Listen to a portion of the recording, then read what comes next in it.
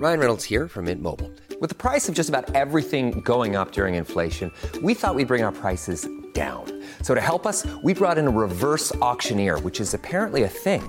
Mint Mobile Unlimited Premium Wireless. How to get 30, 30, bit to get 30, bit to get 20, 20, 20, bit to get 20, 20, bit to get 15, 15, 15, 15, just $15 a month?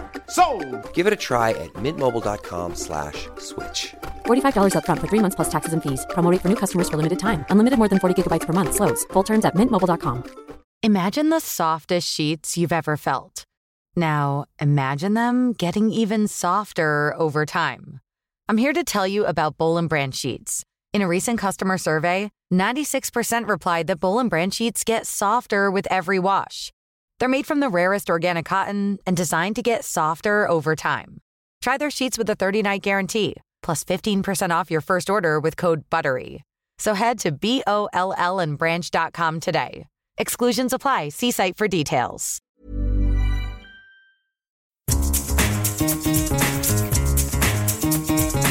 This is the Scummy Mummies podcast.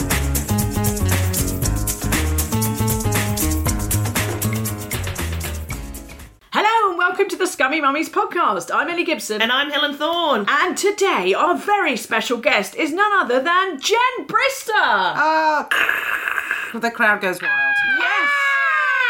Hello, Jen Brister. How are you? I'm good. I'm very, very happy to be here because I've basically, let's be honest, been harassing you to get on your podcast, and you've been very busy with touring in Edinburgh and touring. Yeah.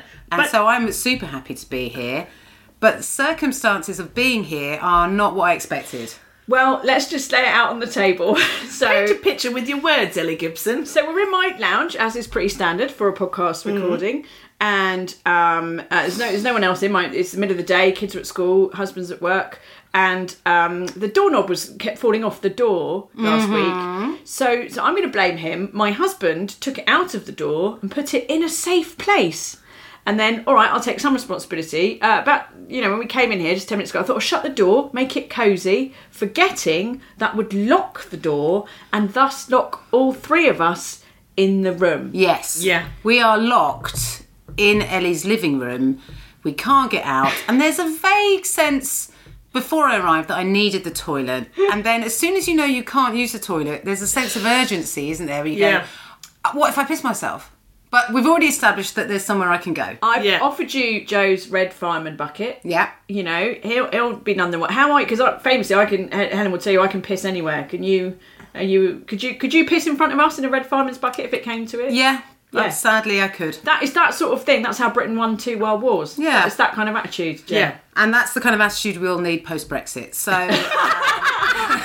We're just playing it out. Listen, I know we haven't gone through yet, but we're already pissing in buckets in living rooms. Yeah, okay. It's like the Fire Festival. It's gone rogue. Everything is not what you were promised. No. And also you have plied me with tea, so I don't know what this is all about, but fine. I'll accept it was an accident. It is, So we are, to be clear, we are locked in the front room. We don't have any food. Probably might be some raisins under the sofa. I saw a chocolate Easter egg. Oh no, wait! There's chocolate Easter egg, and also there's the pork scratchings advent calendar Pete bought me for Christmas that I haven't opened properly yet. So Christmas is saved. Panic is over. We've got a pork scratching in there. I can't wait to crack into that. We don't need to go anywhere. We just stay here and pretend Brexit's not happening. Yeah. Helen was like, we can get Deliveroo out the window. I was like, she's thinking of everything. We could murder you. You'd have nowhere to go. I never go anywhere after here.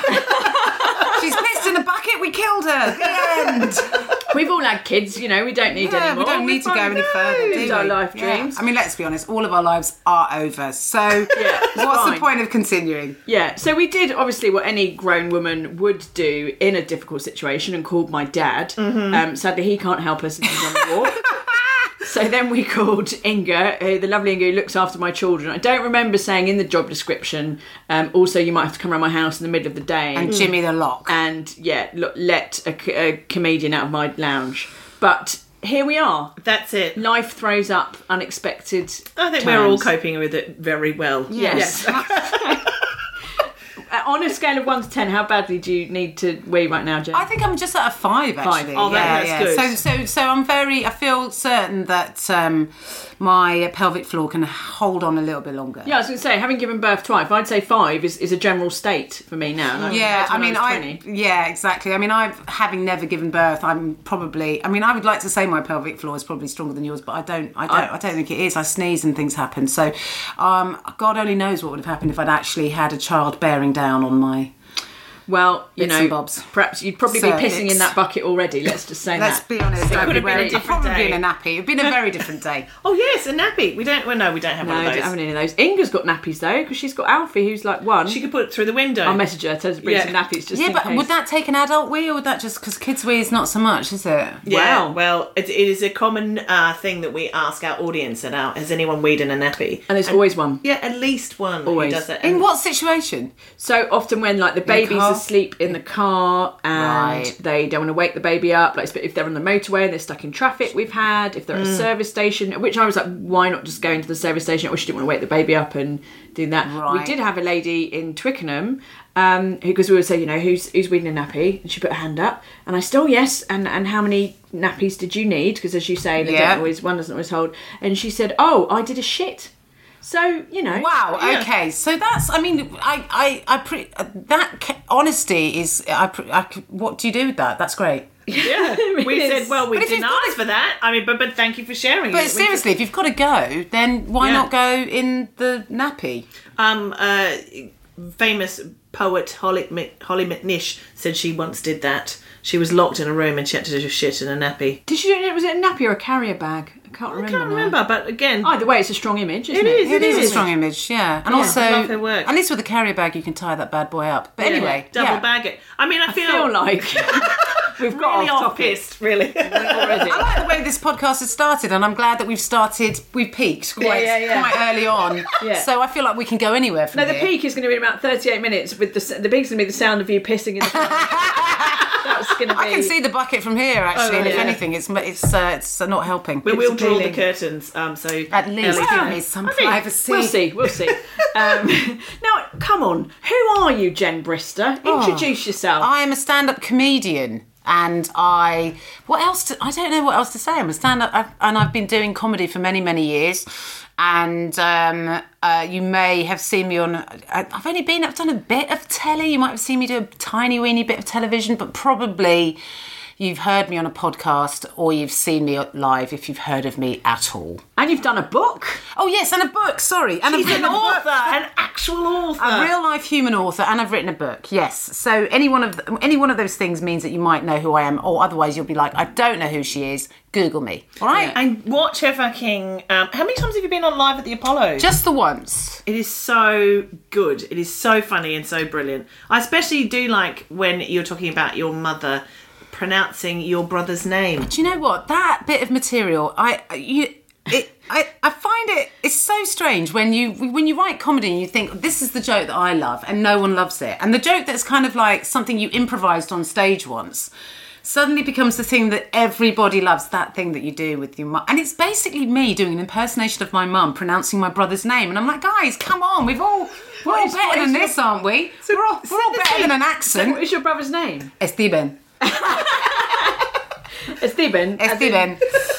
Steve Davis, Stephen Hawking. Yeah. Esteban. So the joke is that my mum can't pronounce my brother's name. And people, I don't know. Yeah, that joke is. It makes me wet my pants. I can't even you saying it now. I mean, basically, I'm laughing at foreigners. That's what I'm saying. That's it. People love a foreign accent. Because she's Spanish, your mum. My mum's Spanish. Why did she choose Stephen? And Jen's not a particularly Spanish name, or is it actually Juan? It's Juan. Yeah. Juan Brister. Great to have you on the show. Juan. I've shaved, so people don't always get that. But I think my mum did it because my dad is very racist and didn't like any Spanish names, and was like, well, they're growing up in the UK, so they ought to have and this is the accent I'm going to give my father. They all have a British name, so we've all got this very. He's secretly from Colombia, but let's not talk about that now. He is. So we've all got these sort of Englishish names, I suppose, and which is like, so I am quite a little bit beige. I do look a little bit foreign, less so in the winter, but in the summer. I remember when I was really young and I went to go for an interview for some crap temp job, you know, for like Office Angels. Yeah. Where you're not actually interviewing for a job, you're just interviewing to be on Office Angels' books. So if you can sort of put two words together and... Yeah, I mean, like, it takes very little. And then the guy was about, I don't know, you know when someone's a manager but they're about 11? And I was like, the suit was too big. Everything about him was like, I feel very little authority emanating from your bones. And he said to me, he looked at me and then he looked at my CV and went, you're a little bit browner than your name suggests. And I was like, wow. Yeah. Wow. I mean, I suppose that was ages. It was about 20 years ago. But I was like, even at the time, I was like, are we saying that sort of? Yeah. I don't even have words to reply to that. It's extraordinary. I said, I don't know what to tell you. That's my name. Yeah. He's saying that to the white people. Like, what? What's going on? I was expecting something it's a bit different. He sounds brilliant. Amazing. Yeah. He's probably a CEO of the company. Probably a CEO of ICI now. So, but I'm now I'm trying to do a little bit more writing and trying to get off the circuit, I think, because I've been on the circuit as a comedian for so many years. So many years. And as I get older, and now that I've got kids, you say, then that means I want to be away less. You'd think I'd want to be away more, wouldn't you? No, it's funny you actually end up liking your children. It's a weird thing. It's so weird. And when they get older, because, you know, yours are 5 now, they're quite nice to chat to and hang out with, and you do feel sorry for them. They're like, please come home, mummy, and you're like, well. And like, why are you going away again? I'm like, it's trying hard to explain to you my job, but I have been doing this for longer than you've been alive. Bye. So is it last year's Edinburgh show you're doing at the moment? Because so this is how funny it is. We did a double bill with you in Brighton.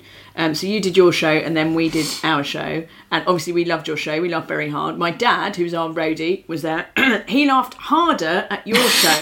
That's because he's seen your show. No, than he's ever laughed I've never at seen our him show. laugh like that before. The man was literally stamping the floor.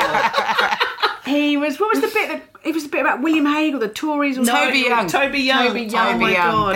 There's a bit I do taking the piss out of Toby Young, and I think he appreciated that. I thought he was going to die. Yeah, honestly. We did. We thought we was having some kind of attack. Yeah. And Jim is he's a man of 70, and he has been a comedian and an actor for 50 years, and he's seen a lot, but he loved your show, as did we. But we didn't have some kind of aneurysm as a result of it. But God, we did walk away going, she's really good. She's written like really clever jokes. And as we all know, if another comedian laughs at your jokes, that's like triple points. I was going to say that is triple points. If a comedian sniggers at anything that you do, you're like flipping it. That's staying in, because mostly when you see comedians at your gigs, they've got like the face like an Easter Island head, haven't they? Just like literally no movement, and then they'll come up to you at the end and go, "That was brilliant. I loved it." It's like, well, teleface. Yeah. So you've got 5-year-olds. It's twins, isn't it? Yeah, twin boys. They're 5. Yeah. I've got a 5-year-old boy as well, and I do think they've turned a little. Well, mine's turned a little corner. Once they can like do things like actually get into a car themselves, like there's less picking up, isn't there? There's less picking up, but they're young enough that you can still bribe them with like biscuits. Biscuits and lies. Biscuits and lies. Yeah. Whereas my 8-year-old, he's wily now. Yeah, he's not even into match attacks anymore. I'm fucked. Match attacks was the currency to make him do things. What's match attacks? Oh, it's like football cards. It's like Panini stickers from the olden times, except they're not even stickers, and they're just albums. Cards. So they're just fucking. You don't get chewing gum in the packets like with Cabbage Patch. I don't understand these cards. They got these Star Wars cards. They're like, collect the cards, and I'm like, but what do you do with the cards once you've got the cards? You just keep them in a pile with an elastic band around them? Yeah. They're sort of like Top Trumps. They have got stats on them. You can play an incredibly dull version of Top Trumps, but obviously it always ends up that someone gets, Ronaldo, and then someone else gets... Harry Kane or someone. Well, not even Harry Kane, like, Colin... so-and-so from Winchester FC who can barely kick a ball, and obviously they're going to win. I've got literally no idea what you're talking about. I kind of know who Ronaldo is, but that's about it. What are your kids into? What's their... Star Wars. Oh. Well, one of them's really into Star Wars. He loves... It's very, they're twins, but obviously it was IVF, so they're fraternal, so they're not identical. They're very, very different. So not from the same egg? No. So it's not an egg that's split, it's two separate embryos. And one of them is really into all boy things. So like if you gave him something pink, he'd be like, I'm not having that, it's pink. Like you literally anything vaguely girly, he freaks out. And the other one is like really into like superheroes, but only if they're girls. And he really likes things like just imagination and dressing up. Like one of his favourite outfits is a ladybird, where he puts a ladybird skirt on his bottom, but a ladybird skirt on his top. We had to buy 2 ladybird outfits, and he's got his like wand, and he's got a princess dress. He loves getting dressed up. Mainly, he likes just getting dressed up as a superhero or as a princess. But they sort of... Well, obviously you'll be putting a stop to that. Oh, I'm not having any of that. Good God. Only the normals allowed in our house. Only butch lezzers in our house. No. Lot of flat shoes. Lot of flat shoes. Good God, man. Put the makeup away. Yeah, so they're very different, but they get on. They're really, and they love playing together, but they're just into different stuff. But somehow it kind of works because they can bring both of the things that they love together, and they seem to be able to play. Yeah. So I'm so grateful for the fact that they play, because I know friends of ours who've got like one kid, you know, they still have to sit down and play with their children. Fucking tedious. And oh my fucking God. And also you can't play with them because like the second I'm like, oh, so Spider-Man, what's he doing? Is he no, Spider-Man doesn't do that. Okay, well, maybe Thor is walking over it. Thor can't walk, he's got no legs. You're like, I haven't seen that film. That's a good one. Fuck me, why am I even here? They just want, I think they just like you to sit next to them while they play. So they play together, and then I can have a cup of coffee and just, you know, ignore them. That's just a dream. That is a dream. I mean, the first 3 years of their lives was hell, but now it's great. We haven't had too many twin mums on before, so that's good because like we've all had single child, and that was hard enough. But you had like 2 boys at the same, as the first attempt at parenthood. Yeah, I because we don't know any different, so you know, it was very difficult, but we had nothing to compare it to. You know, people that have a child and then they have a second kid and it's twins. I mean, I don't know how those people cope. Yeah. That's tough. And our 2 didn't. We had twins, but 2 babies that didn't fucking sleep. So that was really tough. So we had, I think it was really 2.5 years before they both started to sleep through the night. And then when they got to 3, then they stopped sleeping again. So we were just like, you people need to leave now. Yes. Well, I expect you're practicing a lot of contraception. I mean, we could stop those. Honestly. I've got, it's all in one latex. Actually, I just sort of wrapped cling film around my entire body. But fortunately, she hasn't wanted to touch me for 3 years, so it's fine. Oh, great, Sounds lovely. Well, that's what happens, isn't it? You have children, you're like, I'm so fucking tired. Yeah. And then when you get to the point where you think, well, we could have sex now, couldn't we? And you just think, but it'd take too long to have a bacon sandwich, and you're like, yeah, I'm happy with that. Yeah. It'll be over quicker. Yeah. Well, the thing is, when it's with 2 women, it's never over quicker. It just goes on and on and on and on. Oh, like a Brookside omnibus. Yeah. You think, oh dear God, gone. is it not enough that one of us is... Anyway. You're painting a great picture. I'm painting a great advertiser. Too much information. And as you said, your wife was the one who did the birthing. Was that an easy decision to decide she would be the pregnant one? Yeah. The tummy mummy? Yeah, well, the conversation was very much like, do you want them? Well, I'm not really bothered about getting pregnant. Okay, I'll do it. I'd be jealous if you got pregnant. Fine, great. So it was quite relatively easy, and I don't think I was bothered. I mean, I know it's quite, I suppose, a primal biological urge to want to be pregnant, isn't it? Which I just didn't have, and I think we're quite lucky that I wanted to have children, and I want to raise children, but I wasn't fussed about being pregnant. And because I'd got to that point where I was in my late 30s, so I thought I didn't physically feel like I wanted to do it at that point. That's something that I think if I had been in my early 30s or late 20s, I'd have been like, yeah, sure, if you can't, I'll definitely give it a go. But I was like, please let this work, because I don't want to have to try. So I don't know, but it was more for me that I guess I think being pregnant and giving birth is hard enough when that is something that you really want and it's something that you're 100% sure of. But if it's like, I'm not feeling it, then I think that's going to make it harder. You just want the baby. I just want it to be like Argos. I want to just put the Argos in. I'll wait around for a few minutes. Is that unreasonable? And then just, It's quite hard filling in that form without your glasses, and I've done it, so... I feel like I should do it. Tiny I feel like I should be rewarded with a child. Thank you. Yeah. That's reasonable. No, it's but good. I was lucky because Chloe was happy. She was like, she wanted to be pregnant. Yeah. I mean, I don't know. It's a mucky business. I just don't think women are given enough anything, really. I just, like, the whole thing of what women have to do to have children... I just think there needs to be more, like, did you get a medal or some sort of... I felt like we need some kind of fanfare at the end, because it was a big thing, like giving birth, carrying it, and all the breastfeeding and all the other... Yeah, and like... the repair of your body. Repairing your body, some sort of, I don't know, holiday, or maybe your partner could...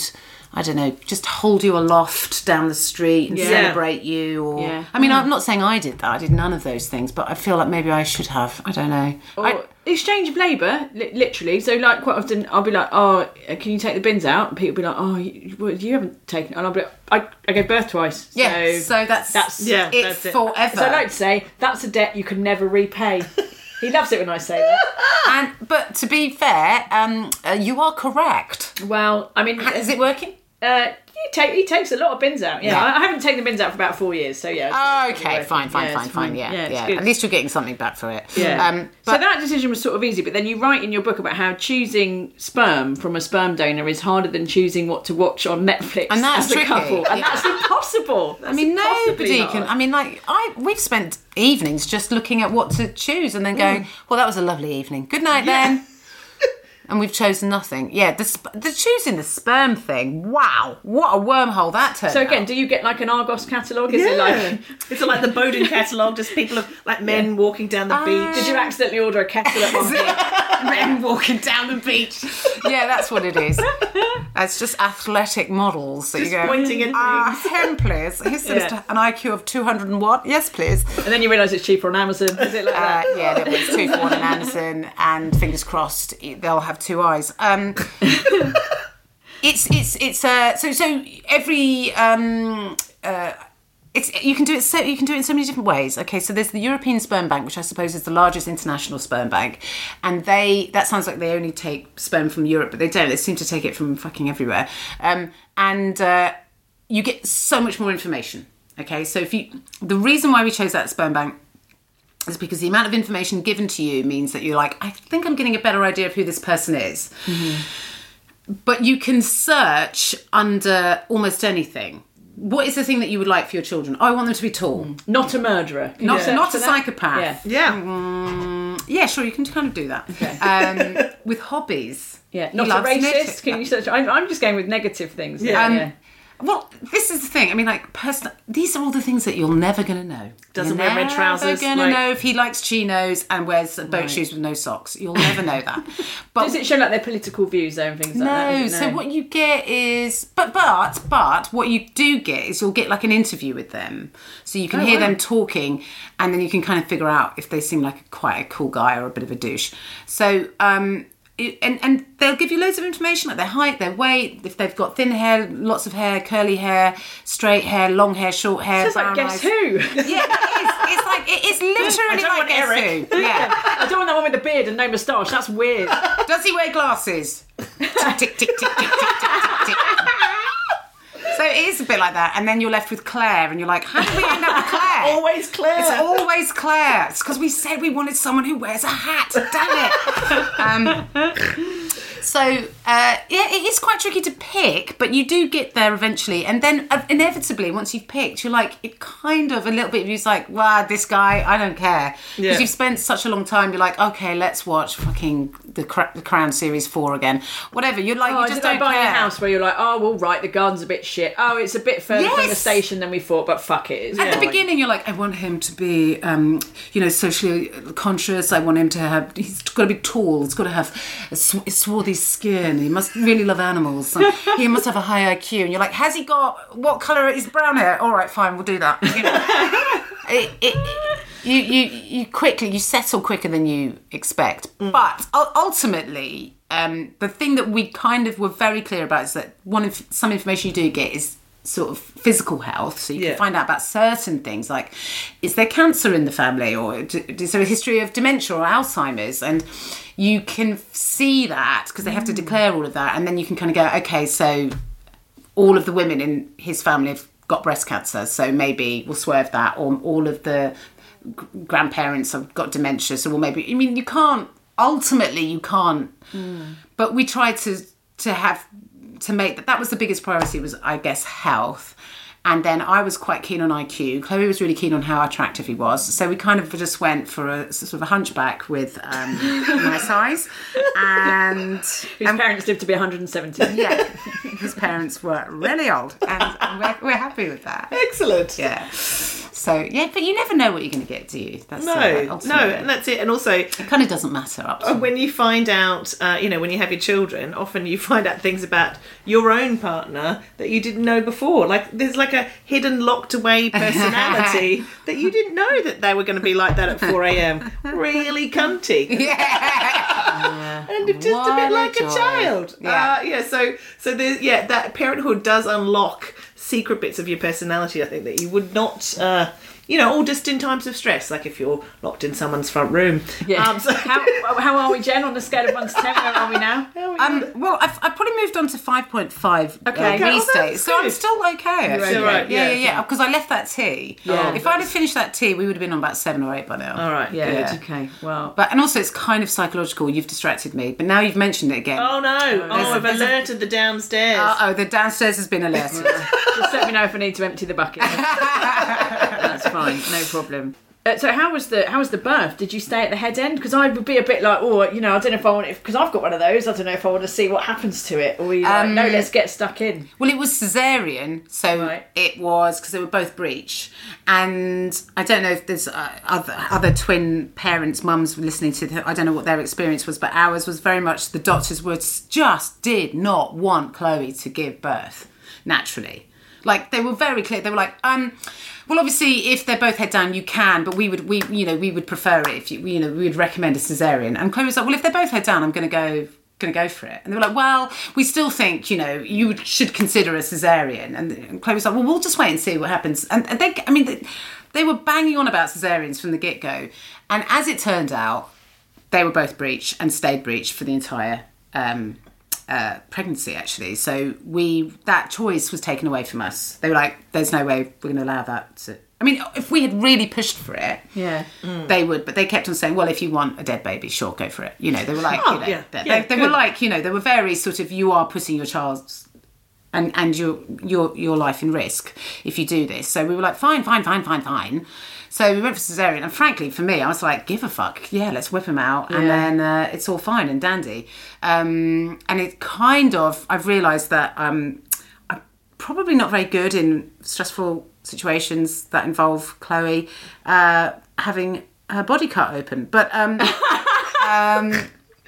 to know this now. It was good to know. Once I saw them kind of cutting her open, I was like, oh. So did you see the actual... You didn't? Yeah, I saw it all. Well, didn't they put the little blue curtain over? You didn't? They do, but You peered over. I'd want to look. I was looking, yeah.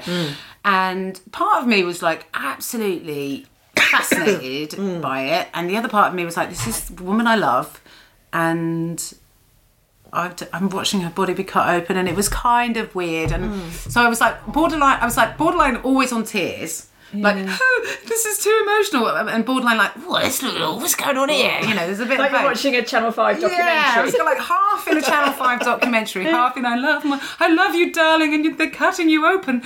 And then when they pulled out our first boy, when Luca was pulled out, then my brain just blew up. Then I was like, I don't know what to... this is insane. Like in a good way? Like no, it's totally... This is it. Like, that's a human being. And also, because they don't really look human. They're like, and this is your son. He looks like an alien. And you're like, I knew we shouldn't have gone with that giraffe sperm. I told you. Oh, God, it's fine. This hunchback looks great. He because they're all covered in scum and they look weird, and because he wasn't pushed out through the birth canal, a lot of that scum goes, doesn't it, when they're born naturally, and when they come out caesarean, they're just very slimy. They're like covered in this stuff. So, But the whole birth was for me was overwhelming. But had it been a natural birth, maybe I would have dealt with that a bit better, because obviously it takes a lot longer, and I could have done I'm with you here, but it's quite immediate, isn't it? So did Chloe go in at a scheduled time? You're like, you will become parents at 2:05 on a Wednesday. Yes.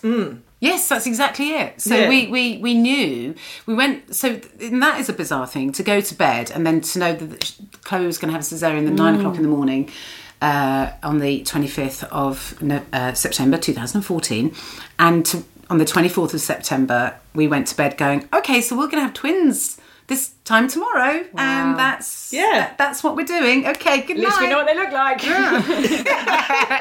Did you do, because you can do those apps where you mould two faces together. You could have got Chloe's face and the sperm man's face. We don't know what he looks like. Oh, so you didn't see a photo? Oh, right, you don't get a photo, no? No, you never know. They're anonymous. Right. So you get all the information apart from what they look like. Oh, so you don't get the man from the Bowden catalogue walking down the beach. You don't. You just get stats. You get a baby photo of them.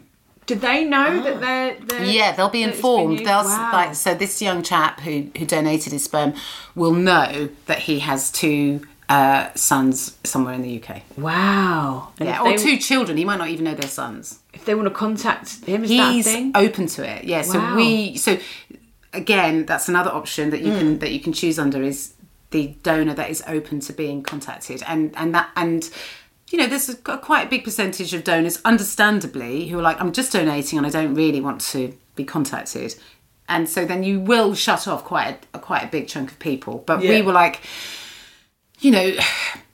we kind of want. We didn't feel like we could make that decision for our children to go, listen, this whole side of your genetics, we're not going to make sure it's impossible for you to find out any information about it. So at least if they want to, when they become, when they're 16, 17, whatever, if they decide they want to contact the donor, he's open to it. Would that bother you, do you think? Or do you think it's a bit early to... I don't think so. I think before the children were born, thinking about it, I was like, oh, fuck that guy. But now... or don't, obviously, in your case. Please don't. But now, I'm like, well, who is he? He's just... He's the donor, and I'm, they're my children, so I don't have that insecurity that I thought I would have before my children arrived, but now I don't, because that, and also, and I know that they'll be like, if they meet him, and by some freak thing they have they do develop a relationship, it'll be a completely different relationship anyway. So it'll be a separate thing, and I, and if it works out and that happens, I would welcome that, because it wouldn't detract from my relationship with them. So. It's a different start point, isn't it? As well, you've raised them. You've done 3 years of no sleep. Yeah, exactly. He just did a little thing in a jar. Yeah, he just in a petri dish. So, I don't have those insecurities, but I think I would have had we had a donor who was always present. Because then it's like, you're the father, you're the mother, who the fuck am I? So that's why it was really important to me. And maybe that would have been fine, I don't know. But certainly at the point where we were deciding about wanting children, I said to Chloe, could we please have an anonymous donor, just because it's really important to me? And she was like, yeah, fine, that's totally cool. And also, who are we going to it's a big thing. It's a big thing to ask somebody. Because I've got lesbian friends who've asked a male friend, and I've got a couple of gay male friends who have donated, and it's not easy from what I've heard from both sides, because they've decided at the beginning what it's going to be like, but then things change, and expectations and how much they want to be involved, but also the male donor's male partner and how he feels about not being involved in that and all that. So I've just, from friends, it just I can understand why you've chosen that path. Yeah, it's it's a life. It's and it's another set of grandparents. Yeah, and all those sort of things. Because I've got a friend of mine and he's donated his sperm and he's the father, but they live in New York, so he goes to New York 3 or 4 times a year to see his son,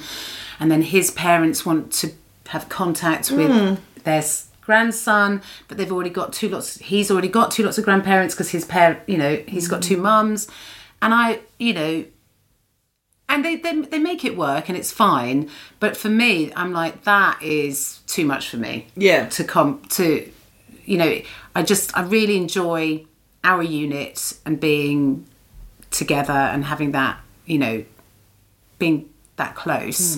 And I don't think I would want to share my children now. I wouldn't want to share them with anyone else, which I don't think you'd have to if you had a donor that was around. So I'm glad that we did what we did, basically. Yeah. Has it sort of worked out like you thought it would? In what way? In terms of is being a mum kind of what you expected it to be? Has your and Chloe's relationship kind of been what you expected it to be? Yeah. I mean, God, I don't know. That's blimey. Do you know what? You'd think I'd have been asked that before, but I haven't. Thanks, Dr. Phil. You're very welcome. Flicking hell, Ellie. It's got really deep. Just sometimes accidentally do a bit of journalism. Just by accident, do a bit of the old journalism there. Sorry, mate. It just comes out of me. I can't stop it. Yeah, I'm going to need that fireman's bucket if this carries on. So deep. Oh, God. I don't know. I think... does anyone know what it's going to be like? Because you have an idea, don't you? No. And then it happens, and it's not that. But in other ways, it is that. So in some ways, it's exactly what I thought it was going to be. I had no illusions. I knew it was going to be hard. I don't think I knew how hard it was going to be. I don't think I understood what sleep deprivation really was until I was neck deep in it 3 years in.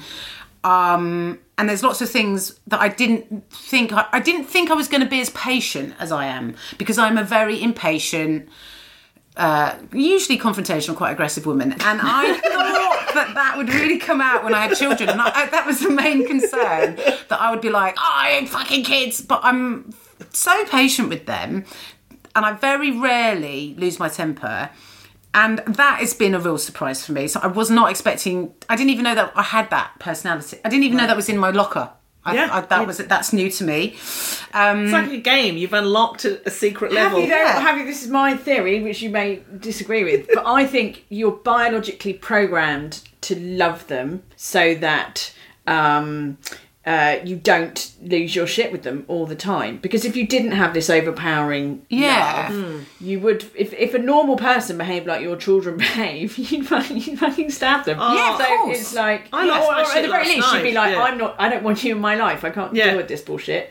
So there must be something, I think, that you're programmed to not kick them out of the nest, right? To override that the love over it is stronger than the rage. I mean, it's tricky because I don't have any sort of genetic connection to my children. Then I suppose I don't know, because somebody said to me, well, it's blood, isn't it? And I was like, well, it's not for us. For me, it's not. I've got no blood connection to my children. But I guess you'll still have that. If you are a person that's decided that once your children are born, then I guess you are biologically, irrespective of that genetics, you are still biologically programmed to love them in a way, I guess. Yeah. Because they you see them at the point of when they're born, so they're immediately like, oh, you're mine. And even if you don't immediately feel that connection, which I imagine a lot of dads are the same, they're like, it was a blob, I didn't know what to do with it.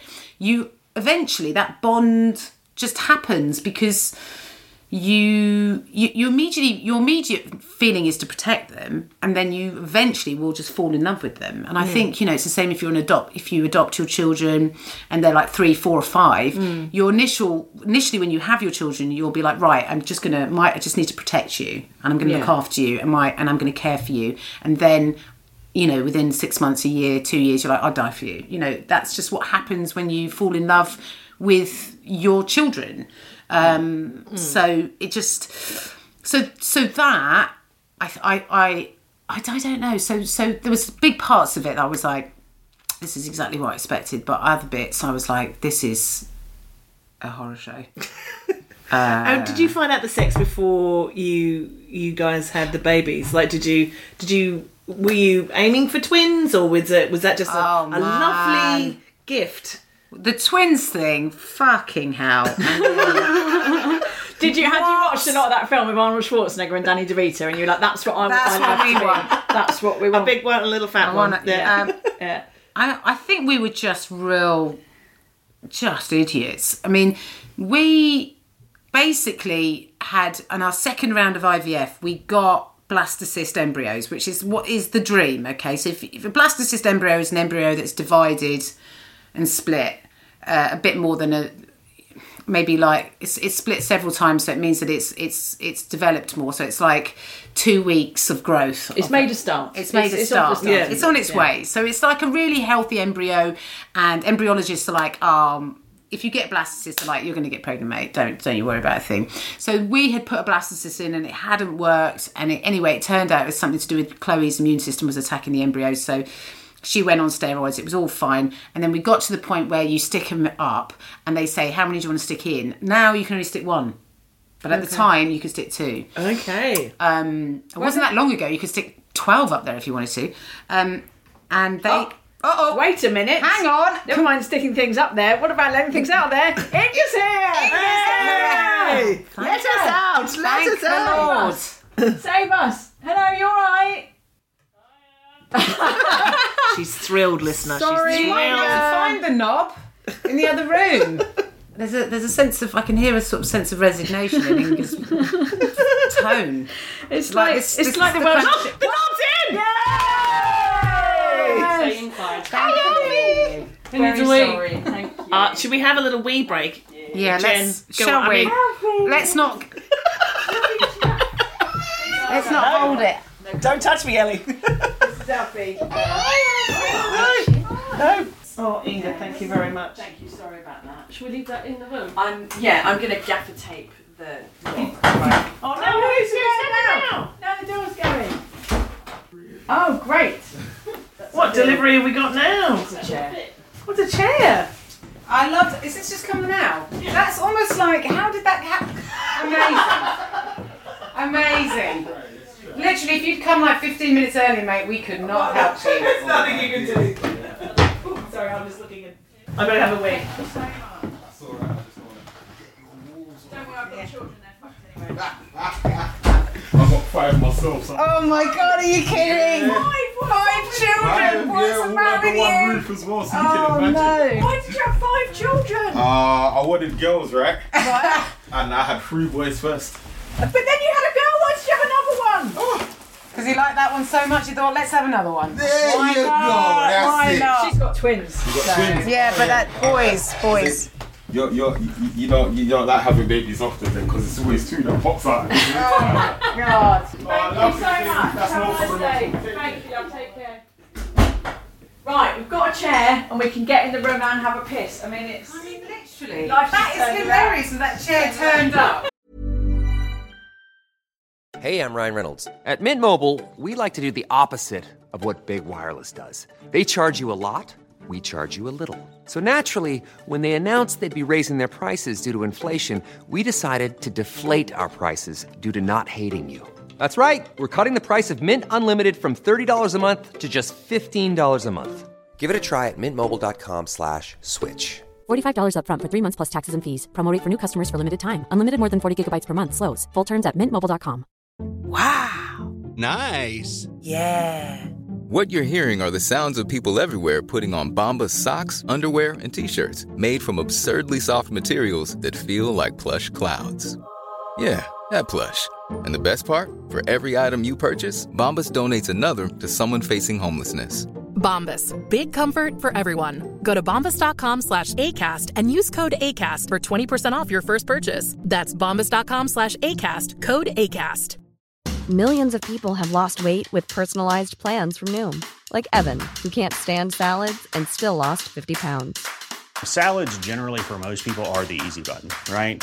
For me, that wasn't an option. I never really was a salad guy. That's just not who I am. But Noom worked for me. Get your personalized plan today at Noom.com. Real Noom user compensated to provide their story. In 4 weeks, the typical Noom user can expect to lose 1 to 2 pounds per week. Individual results may vary.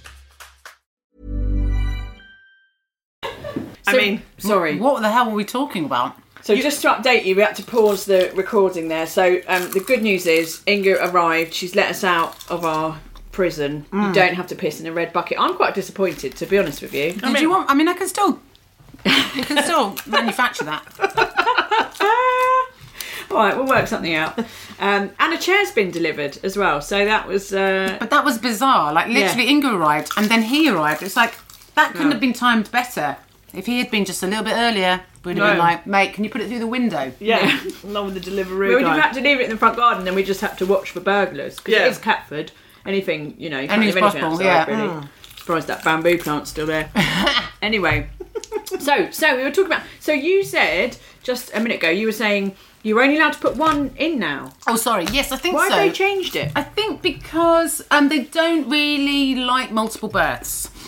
I think if they could choose, they would just like there to be, you know, obviously embryos split, but rather than creating twins, they would prefer it if people just didn't do that.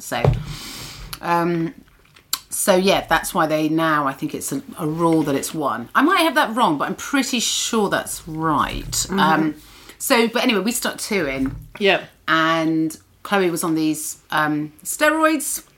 So that meant that her body was no longer attacking the embryos. And she stuck 2 up and we got twins. So that was that. There we are. I mean, the doctor basically went, look, I'm pretty sure if you stick 2 in, you'll get twins. And he's turned to me and he said, do you want twins? And I said, no. And he said, right, well, I'll just stick 1 in. And when we got to the point where we were doing it, Chloe said, I'd like to stick 2 in, please. And I didn't really feel like my opinion was respected. So that's what happened. And we got twins. Yeah. Which now, now that they're 5, I'm like, great. I'm delighted, and I love them both very much. I mean, it means that we didn't have to go through the whole thing. Well, I say we. I mean, I didn't do anything. But Chloe doesn't have to do it all again. So to be fair, it was kind of probably the right decision in some ways. Because that's what so many twin mothers say. It's like fucking hell for the first 3-4 years, and then awesome because you've got a built-in playmate. Yeah, and they love each other. Yeah, I mean they fight obviously because they're siblings, but they really, you know, and they miss each other when the other one's not there, and you know, it's lovely. So they get on, and that's great, and it takes a lot of pressure off us because they've always got a buddy with them. So, but yeah, the first 3 years were hellish. Oh, I like the bit you do in your show about trying to give them a biscuit, and then the biscuit's broken, and they don't want the biscuit, and then oh god, that's just that thing where you're negotiating with a 3-year-old about a biscuit that's broken in 2. You're like, shoot me in the face. And also, I didn't realise it was a thing. I didn't realise children didn't eat broken biscuits. I thought you just like biscuits, don't you? No. Do you not just like biscuits? Well, biscuit, it's broken. You're like, oh my God. And then, because I genuinely... I mean, obviously I joke about this in my set, but I genuinely used to try and stick the biscuit back together because I was like in this state of panic with this kid having a meltdown in a public place. I was going, I'm going to put the biscuit back together for my special boy. And you think, what am I doing? Like a bomb disposal expert. Like if I get this wrong, Yeah, exactly. But it's already gone wrong because they're having an absolute meltdown. Yeah. Oh. So, yeah, I mean, there's loads of things I wasn't expecting. You know, I just thought we'd all be really, we'd just do so many things with nature because we live in Sussex, and we'd just go out and play in the nature. And then they didn't like leaves or grass or mud or sand, or they just like asphalt and cement. And I was like, this isn't what I was expecting. No. I thought kids like nature, you know. Yeah. And, you know, you go out, and I kept trying to take them to the park. And I remember we were in the park one day, and one of them just literally kicked off, screaming. And I thought, oh my God, is he dead? Something's happened. He's hurt himself. And he had a leaf on his Wellington boot. And I thought, this is not... It's a leaf. And I took the leaf off, and he was fine. I was like, oh, we are... This is done. This is done now. Yeah. No more park. No more parks, yeah. So you've been doing it for 5 years now. Have you got any nuggets of parenting wisdom? Anything you wish you'd known at the start? Well, I think that the most important thing is that you don't assume that everyone is doing it better than you, and don't assume that you're doing it wrong, and don't sometimes kids don't sleep. Okay.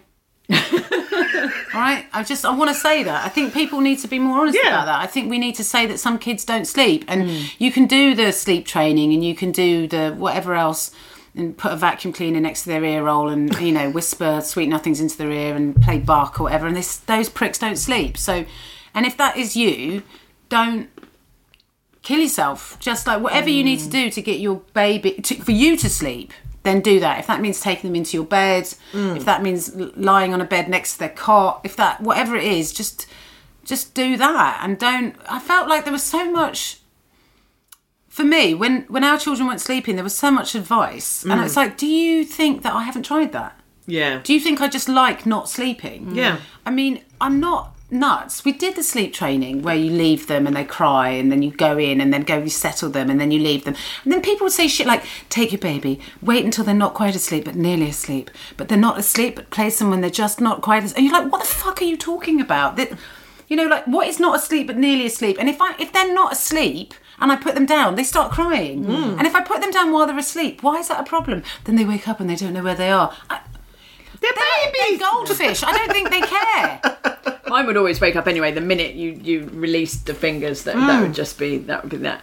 I think, and it's easy obviously to say this in hindsight, but I sort of vaguely remember it getting a bit easier when I sort of accepted that, like you say, they just didn't sleep, because neither of my boys slept, and it was awful, really, really awful. And I think sometimes it can help if you just accept that they're not going to sleep and you're going to be fucked the next day, which is, again, very easy to say if you don't have a job. To say, if you've got another child, then it's much harder. But, like, I would say just drink all the coffee. And my thing was I used to go to Sainsbury's and buy a ham knuckle at 9 in the morning and eat it in the car. Like, just to make myself feel better. Whatever it takes to feel better. Whatever it takes. And none of it's going to make you feel completely better. It's not the same as sleep. It's not as good as sleep. Of course it is. But it will go away. But it's awful when people say that, isn't it? No, but well, that's not the fucking point now, is it? Yeah, because then when people go, you enjoy this bit because this bit goes so quickly, and you're like, what are you talking about? My day is 22 hours long. It couldn't go any slower if it tries. In fact, I want this to speed up. This bit I want to be over. When they're babies, you'll miss it. I don't miss it. And it's hell on earth, and all that trite crap that people say, you know, they'll sleep when they're 6 months, or you wait until they're 2 years old, they'll sleep through the night. And it's like, sometimes these pricks don't sleep, and it's okay if you have a child who isn't sleeping, it's not your fault. Yeah. Just know that it is not your fault, and you're not doing anything wrong. It's them. Yeah. And it's not your fault if it means that the next day you can't face putting makeup on or tidying your fucking house or going to that lunch you were supposed to go to, or you just have to look after yourself and get through it. Or that silly little class that we have to sing. Nobody wants to do that when you're tired. And if your friend goes, why don't you go to Zumba anymore, just tell them to fuck off. Yeah. Yeah, Jen Brister, that's it. So that's your parenting nugget. Yeah. Just tell everyone to fuck off. I like it. Tell everyone to fuck off. Just say, look, I'm tired. If you want to come and see me, I live here. Yeah. I'll see you. Yeah, you want to bring a bottle of wine? Sure, fine. Yeah. And then when it gets to 8:30, I'll be going to bed, but you're welcome to stay. Night-night. I may look you in my front room, but there's a fireman's bucket. You'll be fine. There we go. So your book, Jen Brister, The Other Mother, is available now. It is. It's available. It's been available for a while. Please buy it. It is so funny. And also, do you know what else is funny, Ellie? What's that? Her show that's touring around the UK. According to my dad, it's hilarious. I think your dad is onto something there. Yeah, I think so. Yeah, where are you going with your show? All over the country. So I'm touring from March 1st, all over, just basically anywhere that would allow me to perform. And I think I've got about 40 dates between 40 or 50 dates between March and the end of May. Yes, so you can catch me there, and my book is available in all good bookshops. And if the bookshop doesn't have it, it's not a good bookshop. Tell them to bloody well put it in their bookshop. Yeah. So what kind of bookshop are you anyway? Yeah, just a shop. Come on. Why don't you have this lesbian on your shelves, huh? Yeah, you homophobe. Yeah, exactly. Don't say that. No, don't say that. No, but you can say that. You can get it in Brighton. You can get it in London. Yeah. Probably Manchester. Not many homophobic bookshop owners in Brighton, I would imagine. So I think they're pretty pro-homo. Yeah, but you don't have to come to Brighton. Yeah, they're very promo. You don't have to come to Brighton to buy it. You can actually just buy it online. It's something called the internet. Do you think, Helen, that Brighton is this homosexual mecca where all homosexual products are available at all times? That's what Zoe Lyons told me in an act. I absolutely wish it was. I mean, we haven't...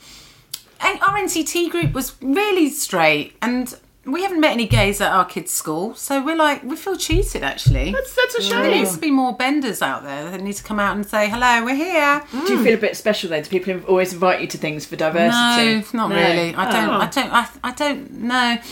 I don't really. I'm still negotiating the school run. I'm not sure I'm nailing that yet. But because you're still in your first year of school, is that right? Yeah. Do you have any tips for that? Stay away from the PTA. Time. Too late. Oh, Chloe's in. She's sucked it. Oh, she's a doer. She loves all that sort of stuff. Oh. Having a cake sale. What I didn't realise about schools, and I know we're going off topic here because we were trying to wind this whole thing up, but just quickly. The whole thing about schools is I didn't realise I had to give them a tenner a week for various different things that were like, oh, we're having a cake sale, or if kids are wearing blue today, so everyone needs to pay a £5, and oh, there's someone donate to the such and such PTA thing, and we're having an event about. It's like it wasn't like that when we were little. What is it? Isn't the government paying for this school, or am I paying for this school? No.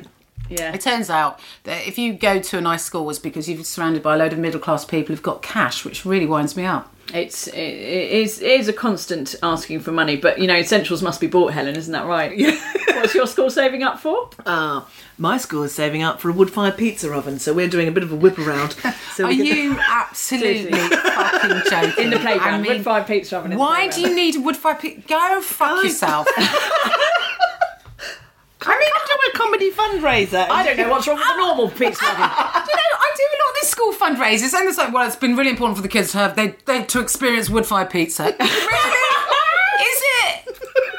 Why can't they do it? I grew up on bloody Pizza Hut, and it never did me any harm. Yeah. Anyway, but yeah, I will get sucked in. I've no doubt. Yeah. There's plenty of good ones actually. I think they all seem quite normal actually. I thought they were all going to be fucking weird, but they're not. No, you get. No, it turns out you're the weird one. You know I think I might be. You know when you're like, who's the weird one? It's you. It's you. It's actually you. Oh, well, there we go. Now, where can people follow you on the social media? On socials, on Jen Brister, Twitter, Jen Brister Comedy, on Instagram, because somebody took my account, put my photograph up there. It isn't me. So I have to add comedy at the end, which actually makes me sound like I don't know what comedy is. But anyway, and also on Jen Brister on Facebook. I've got a Facebook page thing. I do put stuff up on that, like, occasionally. But, I mean, we're all busy, aren't we? Yeah. We're all busy lives. But do buy the book. It's funny. Buy the book and... make you feel better as a parent. Do you sell the book at your shows? I will be selling the books when I'm on tour, yeah. Yeah. So, why not do that? Like a hound. Go get the book and then go to the show. It's excellent. And I'll sign it for you. And you'll like that, won't you? I feel like you're giving people a long to-do list, guys. Just let it go. Just start following. See how you feel, really. Yeah, Google it. Okay. All right, nice. Now, should we end with the Scummy Mummy confession, Ellie? Oh, of course, yeah. I forgot that bit. We've only done 168 episodes, and I forgot that we always finish with the Scummy Mummy confession. All right, let me think. Go on, we got one. I've got one. So, as I've mentioned on the previous podcast, I flew to Australia at Christmas time. Wow, lush. Oh, no, not lush. Fires. Oh, sorry. No, it's all right. It's all right. All my family are okay. So, I mean, that's what's important. Fair enough. Anyway, so I did a 24-hour flight with my 2 children and my very nice husband. And anyway, so my daughter had decided that she was going to be sick on the 24-hour flight. She had said, plain food makes me sick, Mummy. I'm going to be sick when the food comes out. And I was like, don't. Wow. It's like The Secret, right? She what's the word? She manifested. Anyway, so we leave London, 9:30 at night. About an hour into the flight, the food comes. Oh, God. Daughter's on the window seat. Son in the middle seat. Me on the aisle. My husband, of course, not with the children, on the other side. Right. Head back, mouth open, in a deep sleep. The woman comes and I signal at her, the international signal, wait, don't put the food down. She doesn't quite understand what I'm trying to tell her through my hands. She's very enthusiastic Yay, about food! this. I'm like, so she goes, what? Puts the food down in front of my son on the tray. Matilda was like, no. And so she puts her hand over. I'm like, don't you spew. She goes, and then vomits on her brother's food tray. Right? Sure. So splash. Sure. All right, he goes, oh my God, that's so gross. He spews on her spew. Oh, no, Helen, stop. And we had, they had iPads and earphones, like all the cords, right? God. Everything was sticky and spewy. Oh, God. Hugo was in a very heavy fleece Pikachu onesie. That was lovely. And then by this stage, my husband's asleep, and I just turn to him and go, well. And the whole plane turns around. He's like, whoa, what's going on? And we're just like, we're all covered in vom, spew monsters. And then and the poor air hostesses are going, what's going on? And I was like, bang! bags. I need bags. And we just all took our clothes off and put them in bags, big spew bags. And then she spewed every hour on the hour for the next 24 hours. And that was our drift. After like hour 20, surely there was nothing left. No, she was just going, like spew air and a little bit of bile. And then and all these people kept going, can I give you some anti-nausea drugs? I was like, no. Yeah, Well, so if you're anyway. gonna spew anyway, do it there. Yeah, So that I just want to say thank you to the staff at Etihad Airways because they were very nice and they gave us a lot of hot towels and a lot of bags. But yeah, the spew on spew I think was a personal that's scummy a highlight. I mean that that will enter family legend from now on. That's next And level. also, I've still got the visual of all of those cables being entangled in vom. Yeah, no, it's all just sticky and like a spider web of grot. Anyway, Cat's cradle of vomit. Lush. Yes, indeed. Yeah. Well, I mean, it's tough to top that. I'm not saying you have to top that. Have you got a scummy mummy confession to share, Jen? Well, I mean, I don't really. I mean, I do. I mean, I've got loads of things, but I'm just thinking. I can't compete with that. But we went to a mate's 40th birthday last week. Was it last week or the week before? And I hadn't really been out because I've been working. So obviously I'm out late, but I'm working. So I'm not out, I'm not drinking, I'm not doing anything. And for the 40th, Chloe had got my mum to babysit. And we were going to go out and she was like, let's go out. Yeah. And I was like, yeah, let's go out. We're going to go out. She was like, yeah, we're going to go out. So we went out. Well, how out are you going? We're doing 4 days in Amsterdam. What are we talking about? Well, I mean, not far off. I mean, we were like drinking like we didn't have children. Yeah. And we got absolutely totaled. And I haven't been drunk like that for a very, very long time. We stayed out. We ended up in Revenge in Brighton, which is this gay... Oh, God, it was terrible. Is that on the seafront? Yeah. Yeah, on that corner. Yeah. Yeah. So we were there. Hashtag living our best lives until 4:30 in the morning, right? I don't know what the fuck we thought we were doing. My mum was babysitting and she said, I will get up in the morning and, so you guys can have a couple of hours extra sleep. Anyway, my mum did not get up in the morning. Oh, no. We could not wake her. And my children woke up at 6. Oh, my God. So we arrived home and it was my turn to get up with the kids, as Chloe made very clear to me. So I arrived home. Your turn. At about 5 o'clock in the morning. Literally, I felt like I shut my eyes before I had 2 5-year-olds sitting on my chest. Can we go downstairs now? Can we go downstairs? And I had to go downstairs with my 2 5-year-old children, drunk. Drunk. Actually still drunk. And I have never felt more just consumed with self-loathing than having 2 innocent little faces going, Mum, I don't want to play Lego. And me just breathing like Sambuca and flipping vodka at them like, yeah, kids, let's play, yeah. So grim. Such a grim boat. And literally then that was it. It was shall we watch another movie? Yay! I literally couldn't get off the sofa all day. And we literally just watched shit on telly. That's terrible, isn't it? It's we've all done it. I did it not this New Year's Eve, but previous New Year's Eve. We went for it. My mum offered to babysit again, stay over. Lovely, thank you very much. So we went for a quiet dinner with some friends. Yeah, not quiet. The friends didn't have, and it was 3 gay blokes. They didn't have any children. Not a quiet dinner. And we got home at 6 a.m. At which point my mum had got up with the kids already. Oh no! So you walk in and the kids are already up. My mum did this thing where she goes, "Have you got the hangover?" And I said, yeah, I've got a hangover, Mum. She went, I've never had a hangover.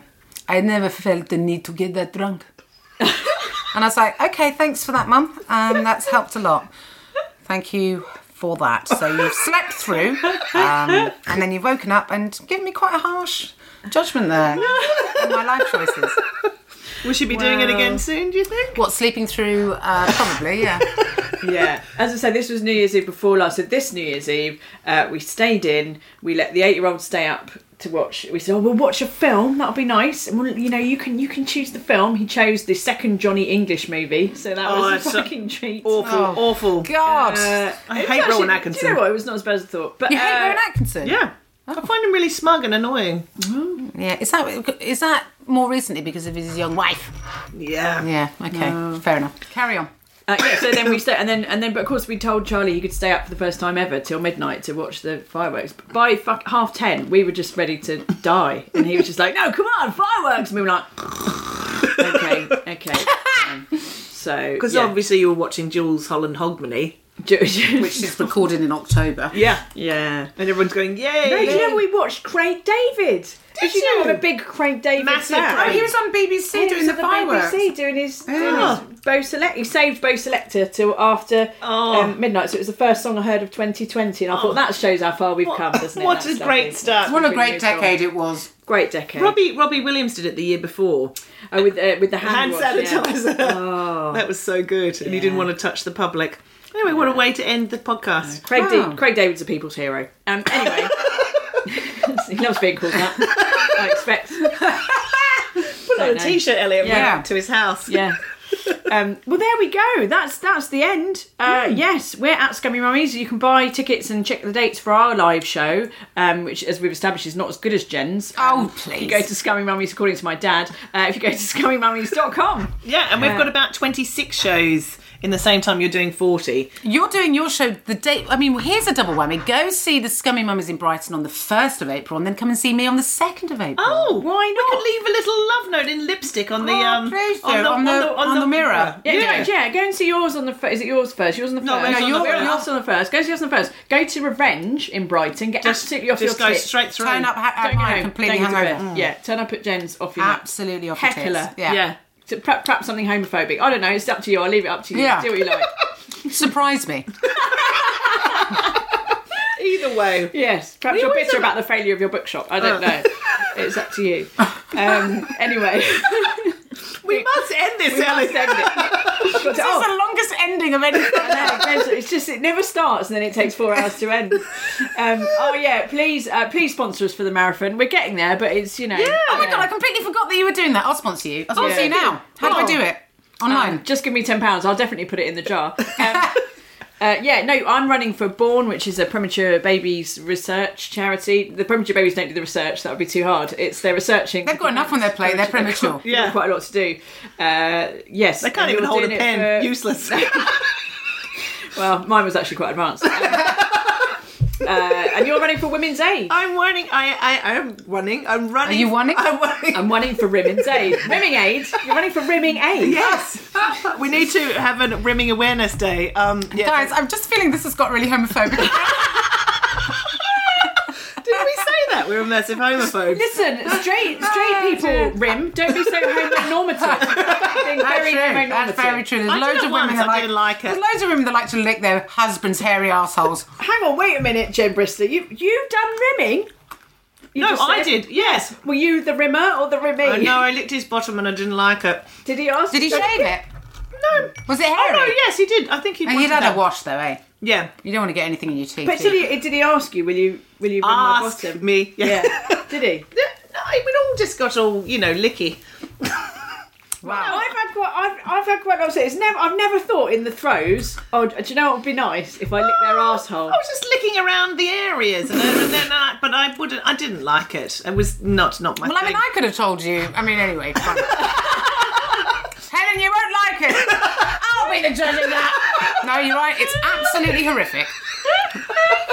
I've got something in my teeth. So we had a nugget of wisdom earlier from Jen. We've now had another one. Don't lick a hairy man's arsehole. No. Don't. There's no need. There's better things to put in your mouth. That's all I'm saying. And on that bombshell, I feel like we've probably covered everything. I don't think there's anything else that we can add to that. Oh, thank you so much for listening. I hope you've enjoyed it. I mean, if you have, fuck me. Seriously, get iPlayer or something. Something else to do. Amazon Prime. Yeah. The new Picard's out. Get onto that. Yeah. Oh, God. Jesus. All right. Are you all right, Jen? Yeah. Are you glad you came? All this way. Until next time. Bye-bye. Bye.